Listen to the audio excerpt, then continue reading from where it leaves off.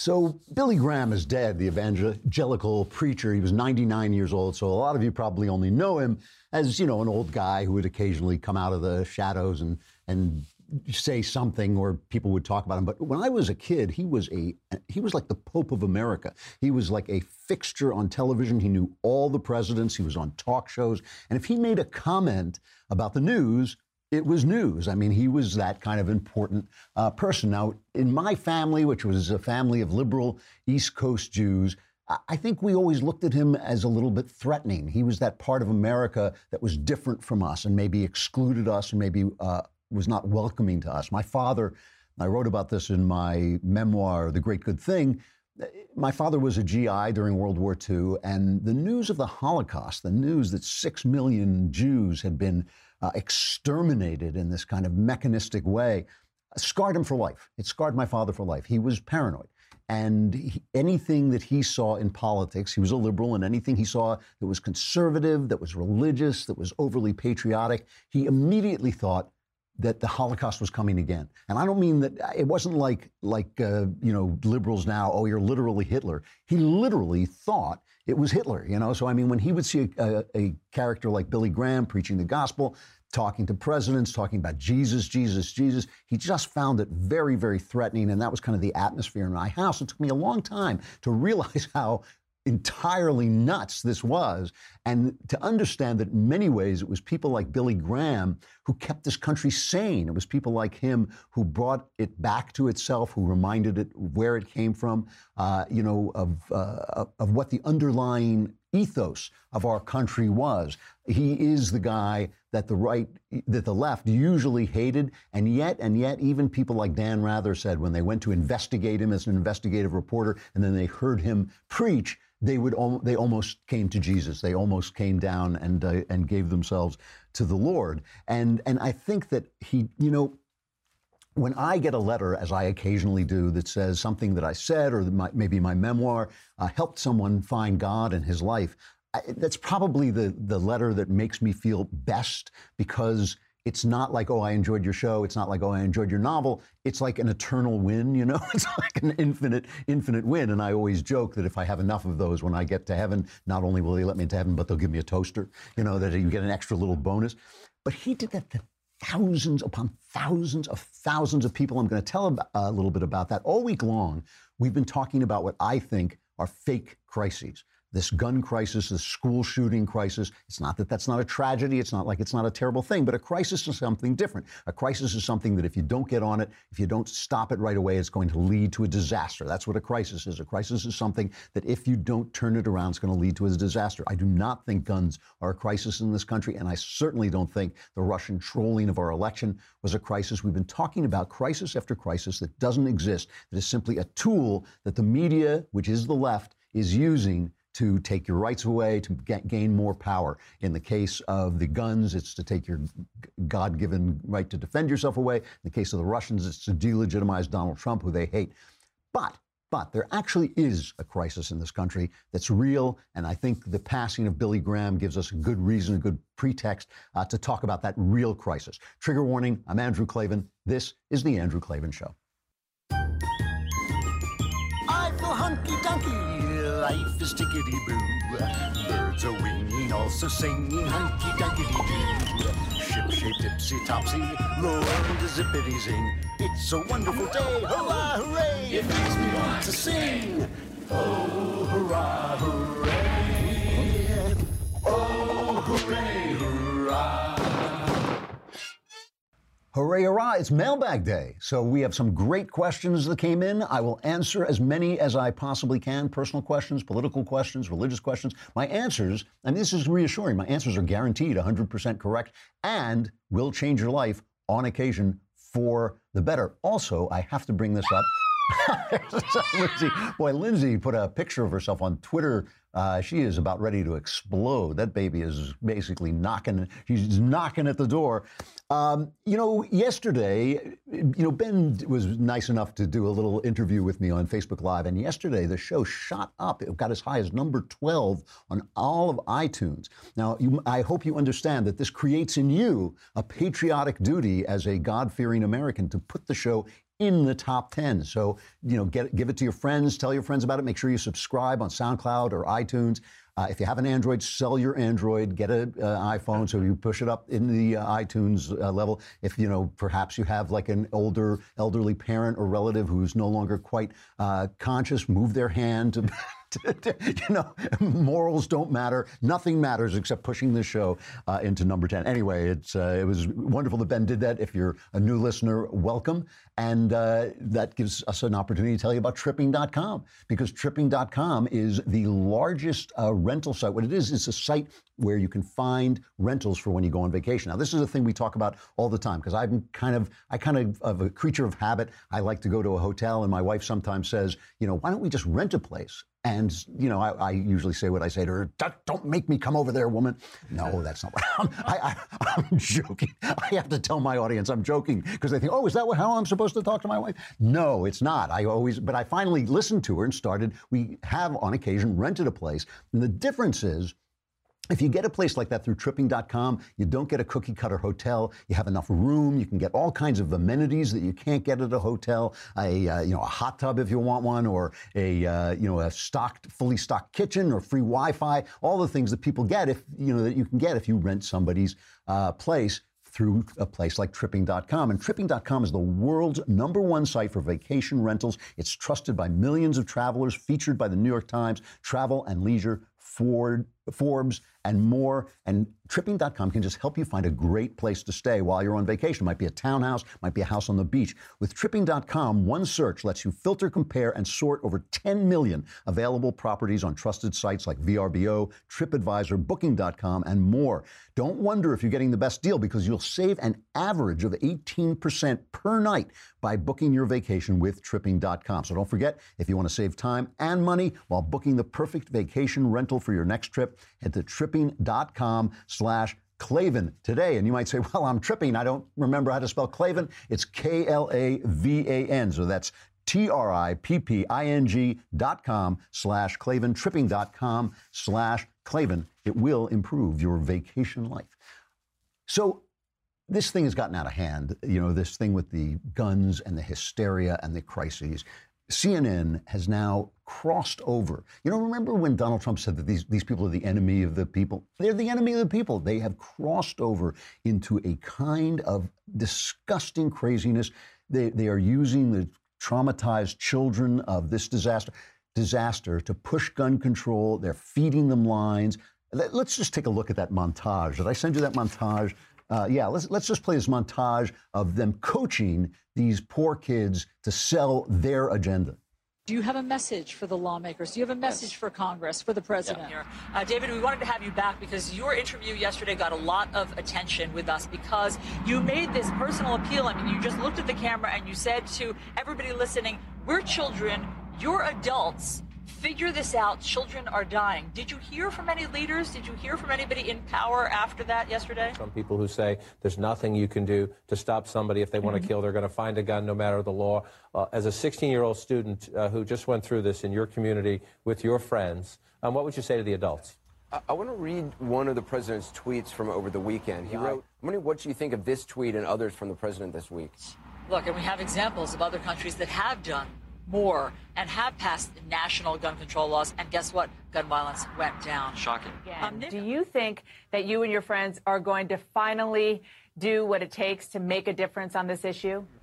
What I would like to do is I would like to bring in some traumatized kids from the ghettos of Chicago and Baltimore and St. Louis and New Orleans, cities that haven't been run by a Republican since the Jurassic Age. I'd like to bring in some of the kids, the relatives of the kids who are being killed there every single night by stolen guns, by guns gotten illegally. And I'd like to ask them, shouldn't we have a city that's run by Republicans? Wouldn't you prefer to have your city run by Republicans? Wouldn't you prefer if your mom had married your dad? Wouldn't you prefer if the culture pressure of drugs weren't sweeping over your neighborhoods. You know, it's disgusting. It is disgusting what they are doing. And it's not the kids' fault, obviously, and I'm sure their parents and are hearing from psychologists saying, well, it's good that they're talking about it. It may be good that they're talking about it, but not on CNN and not being used to express an opinion. You know, people's opinions change between the time they're 16 and the time they're 25. They may not want to go back and see that they went on TV saying something that they no longer agree with. And remember,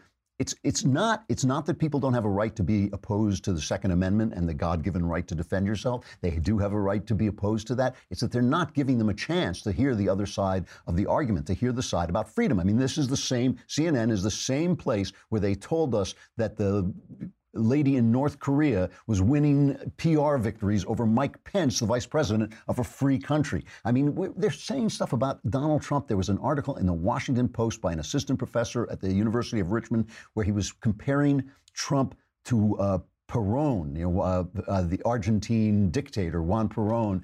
And we've seen Evita, this is like this communist dictator, and say, oh, Trump is much worse. Trump is much worse. You know, Perón did some good things. He did some good things. And as I was saying yesterday, we know that fascists can do some good things. They used to say the Nazis made they said Mussolini, the fascists made the trains run on time. Fascists do good things. Kings do good things. Communists do good things. But you're not free when you have those people running your country. So this is a question of freedom versus slavery. And as long as we got people like CNN who think freedom is slavery, we want our guns. And the other thing about this is, again, they're using emotion to tell us there is a crisis. And I'm sorry, but I'm taking this from an article today in the Wall Street Journal by John Carlson. The number of guns in America rose nearly 50% between 1993 and 2013. During the same period, gun homicides fell by nearly 50%. The notion that more guns mean more crime is simplistic and false. And the fact that crime is going up, that these shootings are going up. Here's from USA Today. Since 1990, there have been 22 shootings at elementary and secondary schools in which 2 or more people were killed, not counting those perpetrators who committed suicide. Whereas 5 of these incidents have occurred over the past 5+ years since 2013, claiming the lives of 27 victims, 17 at Parkland. The latter half of the 1990s decade witnessed 7 multiple fatality shootings with a total of 33 killed, 13 at Columbine. So it's not a crisis. It's a tragedy, and they're using the tragedy, your emotions that are naturally ginned up during a tragedy, as they should be. They're using those emotions to make you feel it's a crisis because they know that in a crisis you might do something stupid like give up your right to defend yourself. And the other crisis about Russia, I'll talk about that in a minute. But first, let us talk about Boll and Branch. If there's something I know about, it is bed sheets. Why? Because I never sleep, but I do go to bed. I lie awake all night, and if you're going to do that, you want really, really comfortable sheets. And same thing is true if you're going to go to sleep. Boll and Branch are comfortable sheets. What makes them unique is each sheet is crafted from 100% organic cotton. And that means Boll and Branch sheets not only feel incredible, but they look amazing. And for some reason, when you wash them, they get softer and softer. I don't know. They start out really nice, but then they get better and better. Since Boll and Branch sells exclusively online, you don't pay that expensive retail markup. So you get it's half the price for twice the quality. You'll love these sheets. Try them for 30 nights and see for yourself. If you're not impressed, return them for a full refund or send them to me. I'll wash them and use them myself. Anyone who sleeps on Boll and Branch sheets loves them. That's why they have thousands of 5-star reviews. The New York Times, Forbes, the Wall Street Journal all rave about them. And 3 U.S. presidents have Boll and Branch sheets. We don't know. They won't tell us who they are. Go to bollandbranch.com today and you'll get $50 off your first set of sheets plus free shipping in the U.S. when you use the promo code Klavan. And you think to yourself, I'm so comfortable, I forgot how to spell Klavan. It's Klavan. That's no E's. There's no E's in Klavan. That's why I'm up all night, because I never take any E's. There's $50 off plus free U.S. shipping right now at bollandbranch.com. It's spelled B-O-L-L, right? Because it's cotton. Bollandbranch.com, promo code Klavan. Bollandbranch.com, promo code Klavan for $50 off a really comfortable set of sheets. The other crisis they're ginning up is the Russian crisis, and I'm going back to CNN because this is criminal. CNN did something so despicable yesterday. They went to a ordinary human being who voted for Trump and basically accused her of colluding with the Russians. This is after Rod Rosenstein said that in the indictment of 13 Russian trolls, no Americans, including Donald Trump, wittingly sided with the Russians or colluded with the Russians. They go to this ordinary woman, they show her house, they tell her name, they dox her basically, and listen to this bullying piece. I mean, this guy is going to have to answer for this at some point in the big court upstairs. You know, listen to what this guy does to her. But what part of it in this is a cover-up? What, are you saying that's not true, or what? The Russians, I don't care if they were involved or not. That to me is the least important thing. But they were involved with you. Did you guys know that? They weren't involved with us. You know, just make sure that you report it correctly, that, you know. But you guys were involved with being patriotic, right? Very, very patriotic, but not... Being patriotic was the group that contacted and helped organize some of these activities that you posted on your own Facebook account. Those were legitimate. Those were Russians. They were not Russians. I don't go with the Russians. That group was Russian. I have nothing to do with the Russians. Well, apparently you did. No. Maybe you didn't know it, but you did. When you're talking like this, I don't want to have anything to do with you. Well, I'm talking what's based on Those people that were with me were all Trump supporters. Very, very much so. And all apparently following the direction of groups that were associated with Russians who were actually infiltrated. BS. And please report that. I don't believe that. I know all the people that were with me, okay? They were at my meetings. They're all Trump supporters, okay? Mm-hmm. This guy ought to go home and look in the mirror if he wants to see what a lowlife looks like. Because yesterday we played CNN covering an anti-Trump rally ginned up by the Russians that the Russians had done, and they were covering it like it was a revelation, like it was expressing the will of the people. Why didn't we get this guy's address? You know, John Nolte once said to me, Nolte over at Breitbart, the late John Nolte, because he used to be here. We were having dinner one night, and he said, every time these guys come out and expose something about an ordinary American, we ought to have an organization that researches them and finds out who they're sleeping with and finds out what porn they use. Because it's an obscene thing to do, but it's all to tell you that your vote was helping the Russians, that if you voted for Donald Trump, you are a bad guy. So because of the death of Billy Graham, I want to talk about something that has been on my mind for a while. It's about what is a crisis in this country. Because, Steven Pinker, who's a writer that I like, I think he's a psychologist or a psychiatrist, but he writes science books. And he's got this new piece about the Enlightenment. And I'm going to come back to Pinker. And the reason, I want to make it clear that the reason I'm using Pinker is he's an entertaining writer, he's an intelligent man, and as far as I know in the public sphere, I don't know him privately, but as far as I know in the public sphere, he's a man of goodwill. And I think he's doing things that are wrong, and I'm going to point that out, but I think he's a person of goodwill. And, somebody that I'd love to have him on the show. If we can get him on the show, I'd love to debate him about it.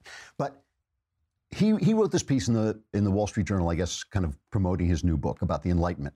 And he says, things are going great. He says, consider the U.S. just 3 decades ago. Our annual homicide rate was 8.5 per 100,000. That's 3 decades ago. 11% of us fell below the poverty line as measured by consumption, and we spewed 20 million tons of sulfur dioxide and 34.5 million tons of particulate matter into the atmosphere. That's 30 years ago. Fast forward to the most recent numbers available today, the homicide rate is 5.3, a blip up from 4.4 in 2014. 3% of us fall below the consumption poverty line, and we emit 4 million tons of sulfur dioxide and 20.6 million tons of particulate, despite generating more wealth and driving more miles. And this is, fantastic news. I mean, and going around the world, poverty is falling. Disease, those horrible plagues that almost wiped out humankind, they are falling. Hunger, all these things are all going away. All these predictions that we were going to become overpopulated, they were all overtaken by science. Now, Pinker says this is due to the Enlightenment.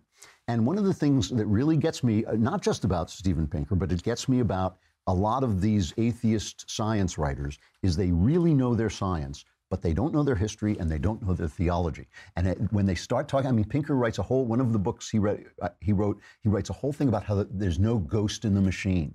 Well, the ghost in the machine is an idea, I don't have time to go into its history right now, but it's an idea that came of age after the Renaissance.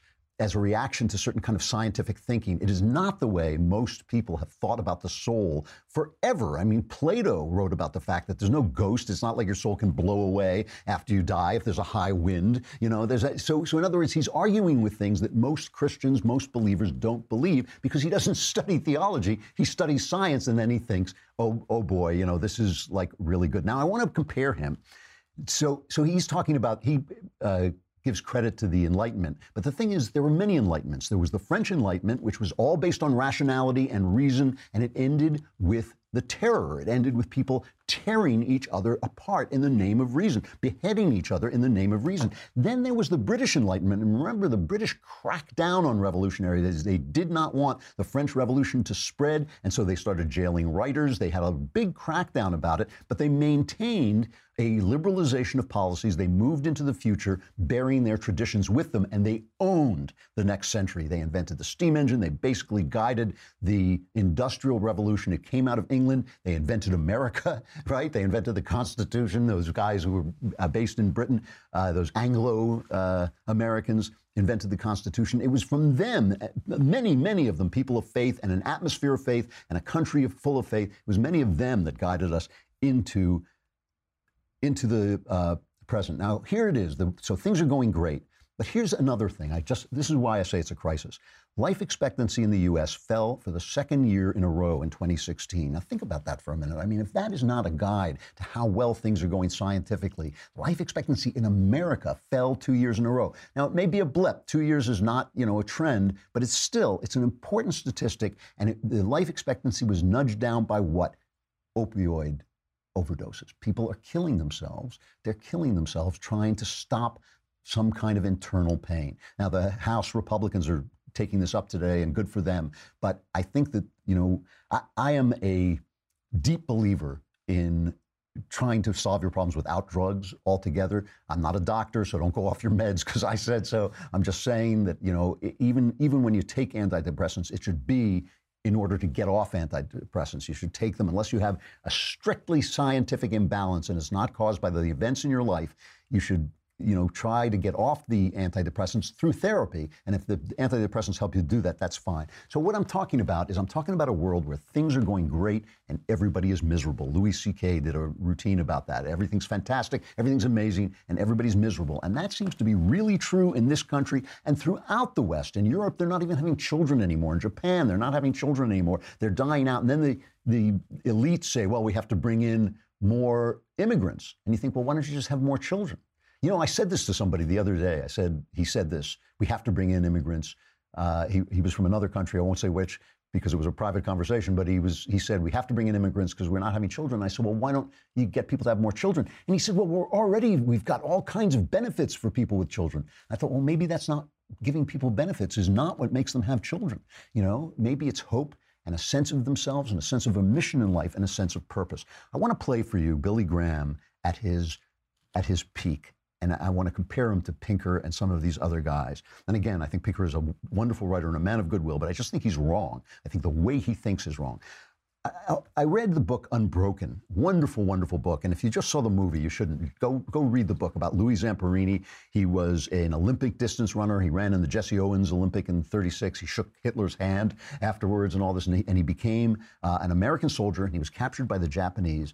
And he was tortured. I mean, the scenes of torture in this book, she writes the book so well that it's not unbearable, but it's horrible. It is horrible. He was tortured beyond the ability of a normal human being to imagine. And he came back, and he was, of course, broken. The fact that he lived through the things he lived through, just the time he was on the raft before he was rescued by the Japanese, and then the torture he went through afterwards, that anybody could live through this, is a testimony to his internal fortitude. But after that, he was broken. He became a drunk.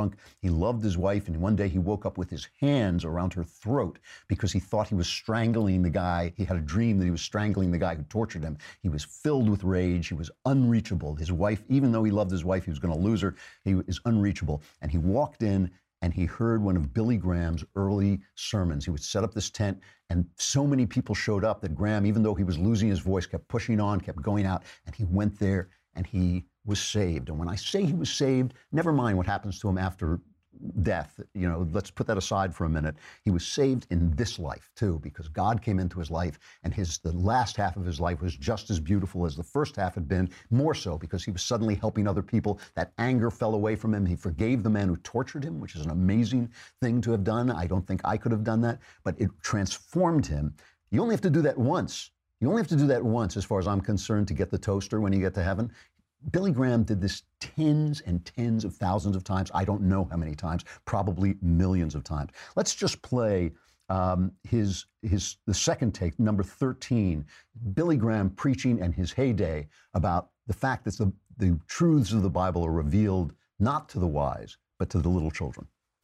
This cross, this preaching of the gospel of Jesus Christ, the scripture says, is wiser than all the men of all the ages. Wiser than all the university professors, wiser than all the intellectuals. It's foolish to the world, but God says this very foolishness is wiser than this world. That's an old-fashioned, fire and brimstone kind of style of preaching. It's kind of gone out of fashion, but this thing brought people. I think he's in Madison Square Garden. He would fill the garden, like the Beatles. He would fill the garden, and people would find themselves coming to Christ. And he's the guy who talked to George W. Bush when W was using drugs and drinking. We don't know exactly what he was doing, but we know it was bad. He took a walk with Billy Graham, and he came and changed his life. This was a powerful, powerful guy. Now let's compare this to Pinker talking about why he doesn't believe in God and why it's not a scientific idea. I think that using the word God or the attitude of faith toward that which you don't know is a cop-out. It's a way of slapping a label onto something rather than trying to understand it. Or, since we may not understand everything, just say there's some things we don't understand.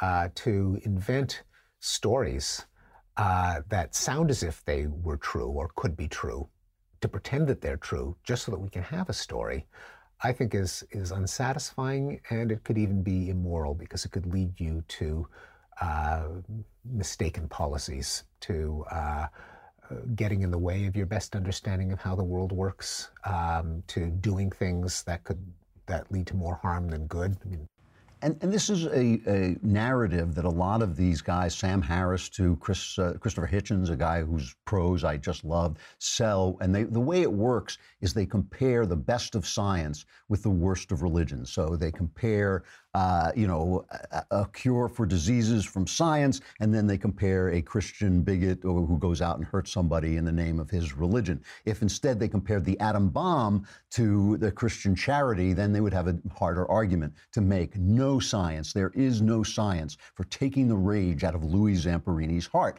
And the other thing they talk about is they'll point to the brain and they'll say, here's a light that goes off when you experience God, so therefore that's where God lives. And I say, well, here's a light that goes off in your brain when you experience rain. I could touch that and make you experience rain, but you wouldn't get wet because it wouldn't be true. The question is not whether you experience God in your brain. The question is, are you experiencing something real? Now, how do you know that? How do you know that something you experience that's subjective is real? When I first met my wife, I picked her up hitchhiking. She got in my car. I knew exactly that I had found the woman of my dreams. 40 years later, we've had one argument in 40 years. I adore her to this day. Obviously, I was right, but I can only know that through lived experience. There's nothing in my brain that they can look at to know that. Over the course of 40 years, I'm sure I felt a million things about my wife, but I've never stopped loving her, so I was right when I saw her. That subjective experience related to something true. When the anger and the rage fell from Louis Zamperini's heart, when the tendency to depression fell from my heart, I was experiencing something real that nobody can do. They can give you a pill that stops you feeling your depression, but they cannot give you a pill that improves your life and suddenly gives you an understanding of who you are, why you were made, where you come from. It is a different thing. All of the arguments, the thing that gets me about the arguments of the atheists is not that they don't have the right to make them, not that they're bad people for making them. None of that is true. What gets me is their arguments are not very good. I've heard Sam Harris. Sam Harris would say, well, there are books that disagree. You know, the Quran says you can't believe that Jesus is the Son of God. The Bible says you have to. Well, there are books on science that disagree too. And science has changed its mind and science has been wrong. That's a ridiculous thing to say. I mean, I'm just saying, it's not that Harris is a bad guy, you know, that has nothing to do with it. I'm just saying it's not a good argument. Whereas the argument that of Louis Zamperini's inner life is an argument. That actually is an argument. It's circumstantial. You know, when you go in, people watch TV and they hear somebody say, that's just circumstantial evidence. So they think circumstantial evidence is no good. But if you go into a court of law and you serve on a jury, they will explain to you that some circumstantial evidence is dispositive, is proof. If you look out the window and there's snow and you walk away and you come back and there are footprints in the snow, somebody walked in the snow. That's circumstantial evidence. The evidence of what God does in people's life is evidence. It lasts over time. Just like my love for my wife, it lasts over time and it can be experienced.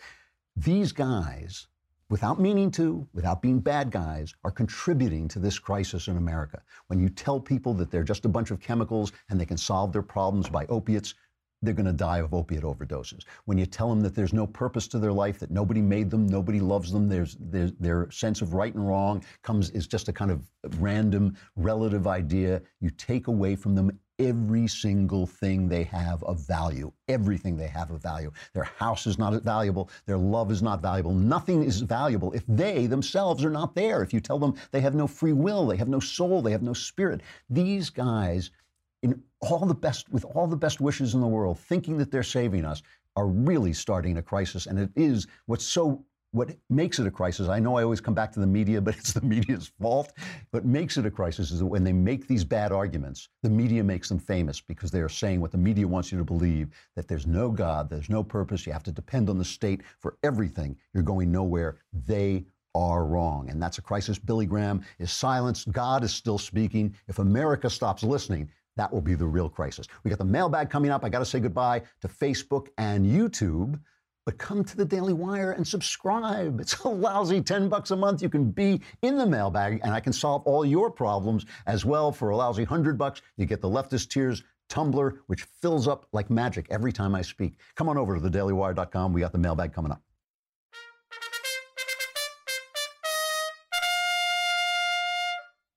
All right, mailbag. Yeah. All right, so we got to get to her baby in here to do a, like mailbag, whatever babies say. All right, from James Clavin, from a new subscriber, welcome. Are Republicans afraid to address the national debt because in order to do so, they would need to make cuts that would make it impossible for them to be reelected? Basically, yes. That's that is, the thing is, it is the nature of government to get bigger. It is the nature of people to want to be taken care of. It is the nature of people to not want to give up anything that they've been given, anything they feel is free that they've been given, never mind that it eats into their freedom. It is the nature of people not to notice that their freedom is being eaten away. There is never any incentive for politicians to make us more free except the will of the people and the understanding of the people. That's why when the left invades our universities, when they take over our TV stations, when they take over our entertainment industry, that's why it's so powerful, because there's always incentive for the government to grow bigger and crush, and the bigger the government, the smaller the human being. And it does, the welfare state does make people's lives better until it stops, until you become Europe and you're not having children anymore, until you become Japan and so nothing matters anymore because everything's being taken care of. So you don't need children, you don't need purpose, you don't need life. The Muslims come in and take over your country, you don't even know how to fight anymore. You don't even know how to stand because they took your guns away. So it is really a matter of philosophy. That is why conservatives are always fighting against the tide. That is why conservatives are always the minority in the Republican Party, and they have to have big voices, loud voices, angry voices to get anything done. It is the nature of government to grow, and so the debt, it goes against these guys' nature. It gives them everything, every penny they spend buys them votes, buys them power. Why would they cut the debt? All right. From Richard, Dr. Clavin, you have shared in the past criticism you've received from evangelicals for various reasons. I believe one was the fact that you disproved the story of Samson by being Jewish and not losing your strength after shaving your head. That's Very good. All right. We Christians can be very hard on our own, occasionally causing converts to subsequently leave the faith. How has it been for you, and has it caused you to have similar thoughts? Love your personal theology and podcast. Well, thank you. You know, the thing is, you have to find God first and then find a church. You can't, you know, maybe it works if you walk into a church. I am part of I was baptized into the Episcopalian Church. I hate the Episcopalian Church. I love the liturgy. You know, I have philosophical differences with the Catholics, but I'm basically a Catholic in theology, and I can't join the Catholic Church for a lot of reasons because of some of the things I disagree with, and I don't want to pledge to something that I'm not going to fulfill. But if you find God first, and you find Christ, and you read the Gospels, and you root yourself in the Gospels and in good theology, then a church, the things that happen in church don't matter as much. So I can go to a church and listen to some liberal sermon, and it just goes right past me because I know that guy. He's not Jesus. He's speaking from the pulpit of Christ, but he's abusing that privilege. You know, I don't like it when people you know, denounce me. Nobody likes to be denounced, and I really dislike it when I say something like, I believe the Bible should be, somebody wrote in the other day and said the Bible should be read literally, not literally, and that's what I believe. I believe there are different genres in the Bible meant to communicate different things. Every time I say that, somebody says, you're calling God a liar because it's the Word of God. It's not the Word of God. Know how I know? The Bible says it's not the Word of God. It says Jesus is the Word of God. So, you know, yeah, I don't like that stuff, but I'm rooted in Christ. I'm rooted in the Gospels. I'm rooted in 2,000 plus years of theology, some of which is excellent, and I read a lot of it, and I pay attention. It's up to you. It's up to you to have this relationship with God. The church, I think, can really help. I'm struggling right now because I can't find a church where I feel comfortable. It's bad not to be surrounded by my fellow Christians, but I work here at the Daily Wire, where there are a lot of them running around. Even Knowles is kind of a Christian, right? I think, what is he, a Catholic or something? So that's almost a Christian, right? No, I'm joking. But anyway, that's the thing. Find God first, find Christ first, and then the church will fall into place, and the things that people do will kind of roll off your back a little bit. From Benjamin, greetings, Claven, ye whose intellect rivals that of Socrates. I have a dilemma.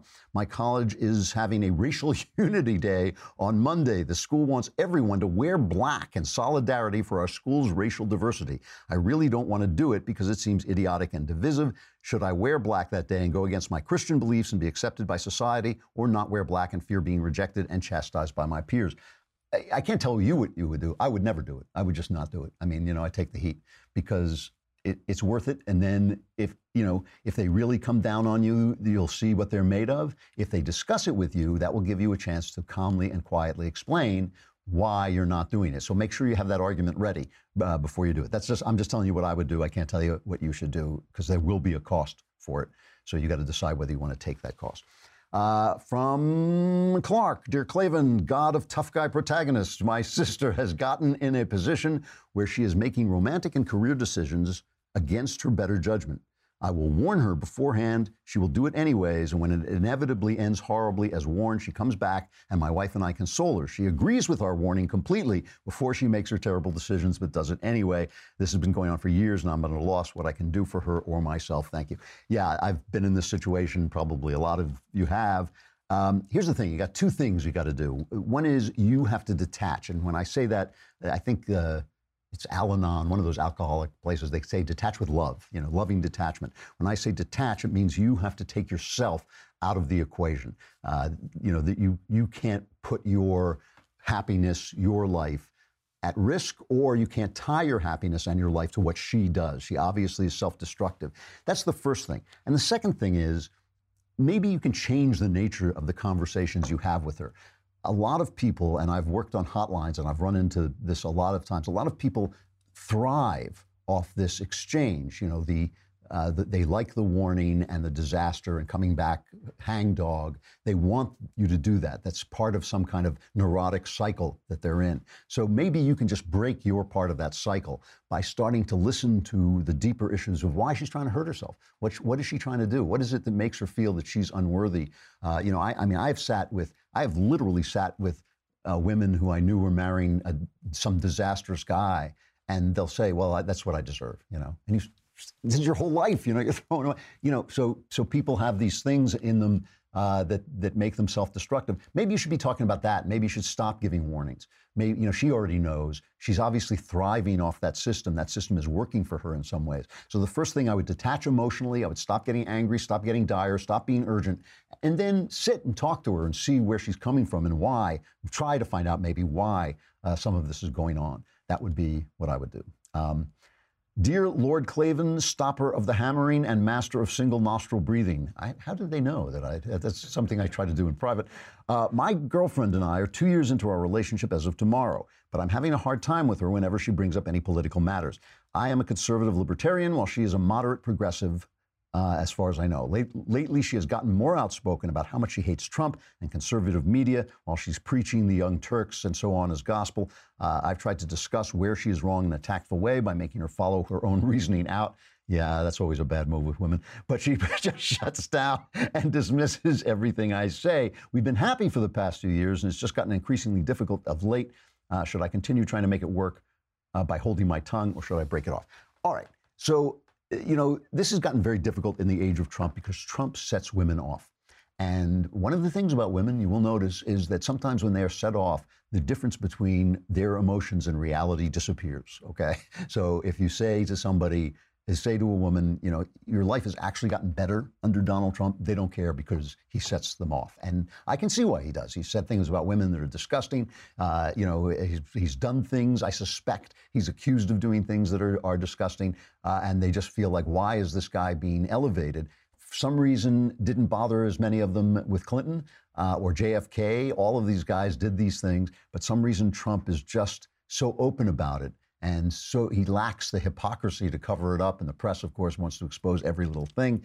And so it just sets them off. So here's the thing. The question is, are you happy? Are you happy together? Is this a problem that is just kind of expressing some deeper conflict between you that is making you miserable?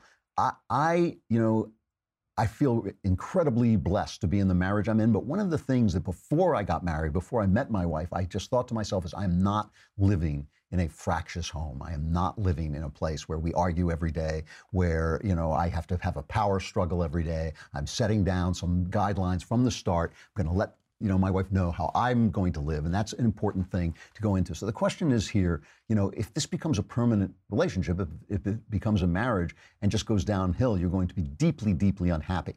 So the politics is secondary. The first thing is, are you happy? Is this the woman you want to be with? That's the first thing. If the answer is no, well, then this problem is solved. You just break it off. If the answer is yes, you do want to stay with her, then you have to find a new way to deal with this. I mean, she is having an emotional experience about Donald Trump. She is having this emotional experience. That's a big deal in women's lives. I think in men's lives, emotional experiences are kind of like, yeah, whatever. That's my emotions. I'm done. But I think in women's lives, emotional experiences are a bigger deal. You might want to listen to what she's saying without arguing with her. You might want to just tell her you disagree with her. You might want to just let her vent from time to time. You might want to use opportunities to say what you think is good without making it an argument. Back off, basically. Back off and let her have her experience and accept that it's her experience. And that doesn't mean you shut up. That doesn't mean you don't express your opinion. That doesn't mean you let her browbeat you into changing your mind. It simply means that you don't have to argue with her every time she says something that sets you off. Don't let her set you off. But that's first you got to decide whether you actually want to be with her. That's just not a question I can handle. I'm running out of time, but I'll take one more. The name seems to be Selvier. Andrew, I'm an aspiring screenwriter who grew up with 80s Hollywood movies and their unapologetic patriotism and optimism. When I came from Austria to Los Angeles to attend film school, I was surprised by the rampant anti-Americanism and pessimism. Do you think there's a chance of Hollywood ever coming back to the same optimism and patriotism as depicted throughout the 80s? Yes and no. I think that there is a chance of Hollywood becoming more diverse if conservatives start to realize that this is an important vehicle, not just for entertainment, but also for ideas and attitudes. So when conservatives, the problem with Hollywood is, yes, do they lock out conservatives? Yes. But do conservatives go and storm the doors and buy the studios and start studios? No. And conservatives are constantly, first they make trashy kind of G-rated, positive, rah-rah movies without any depth and without any kind of artistic scope, artistic vision, but also they just don't put the kind of energy into it. There are no think tanks about entertainment. Think tanks don't have any people who are expert in popular culture. They don't have any people, they don't have any awards. There are no review venues where people who really know movies and TV can review them. They'll give most of the conservative magazines will give a review to some guy who's a political writer and then wonder why he didn't do a good job reviewing the movies. So that's on us. If conservatives come to their senses, then Hollywood will become more diverse. Hollywood will never become again, I shouldn't say never, but it doesn't look anytime soon like they will become again what they were at their peak in 1939, because they had the studio system, which was essentially a form of indentured servitude. And that has been broken up. And that meant that the businessmen ruled. Right now, what you've got is a system where a lot of the talent rules, and talent is stupid, and talent is leftist, and talent doesn't really know as much as businessmen, and they don't react to profits. And since profits have now become so diverse, I mean, I'm getting into the high weeds, but they make their money no matter what they do, basically. So I think it's very possible that Hollywood will get more diverse if conservatives come to their senses. I don't think it's ever going to go back to being a unified voice in favor of America, which it was at its greatest moment. All right, I'm out of time. I wish I had, there's a couple more I wanted to answer, but I can't. Let's do some tickety-boo news.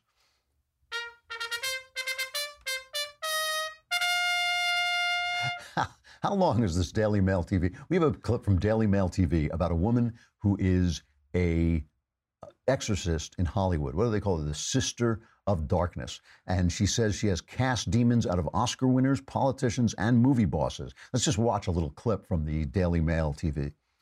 Rachel Stavis is a 37-year-old self-proclaimed exorcist who has seen demons, what she calls entities, in everyone from grannies to high-level politicians. Is Donald Trump possessed? I get asked that all the time. I will say there was entity involved in the election. I stand by that. There's definitely entity involved.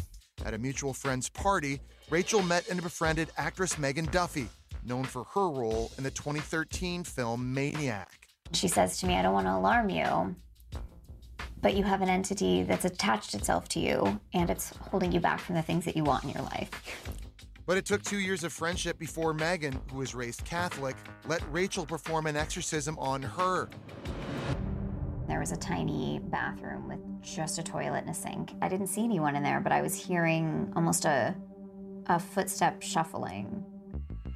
At some point, she summoned a spirit, and I had this clicking in my right ear, and then all of a sudden, this loud buzzing ringing. It was like,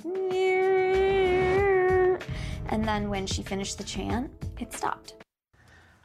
I call this tickety-boo news because if she actually succeeds in chasing all the demons out of Hollywood, the traffic is going to be so much better here. Tomorrow, we've got Sebastian Gorka. I'm going to ask him about Obamagate, one of the biggest scandals of my lifetime.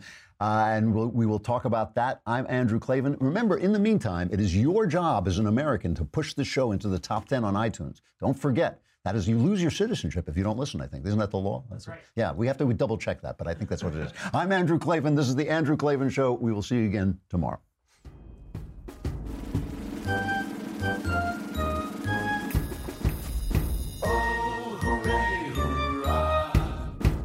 The Andrew Klavan Show is produced by Robert Sterling. Executive producer, Jeremy Boring. Senior producer, Jonathan Hay. Our supervising producer is Mathis Glover. Technical producer, Austin Stevens. Edited by Alex Zingaro. Audio is mixed by Mike Cormina. Hair and makeup is by Jesua Alvera. And our animations are by Cynthia Angulo and Jacob Jackson. The Andrew Klavan Show is a Daily Wire Forward Publishing production. Copyright Forward Publishing 2018.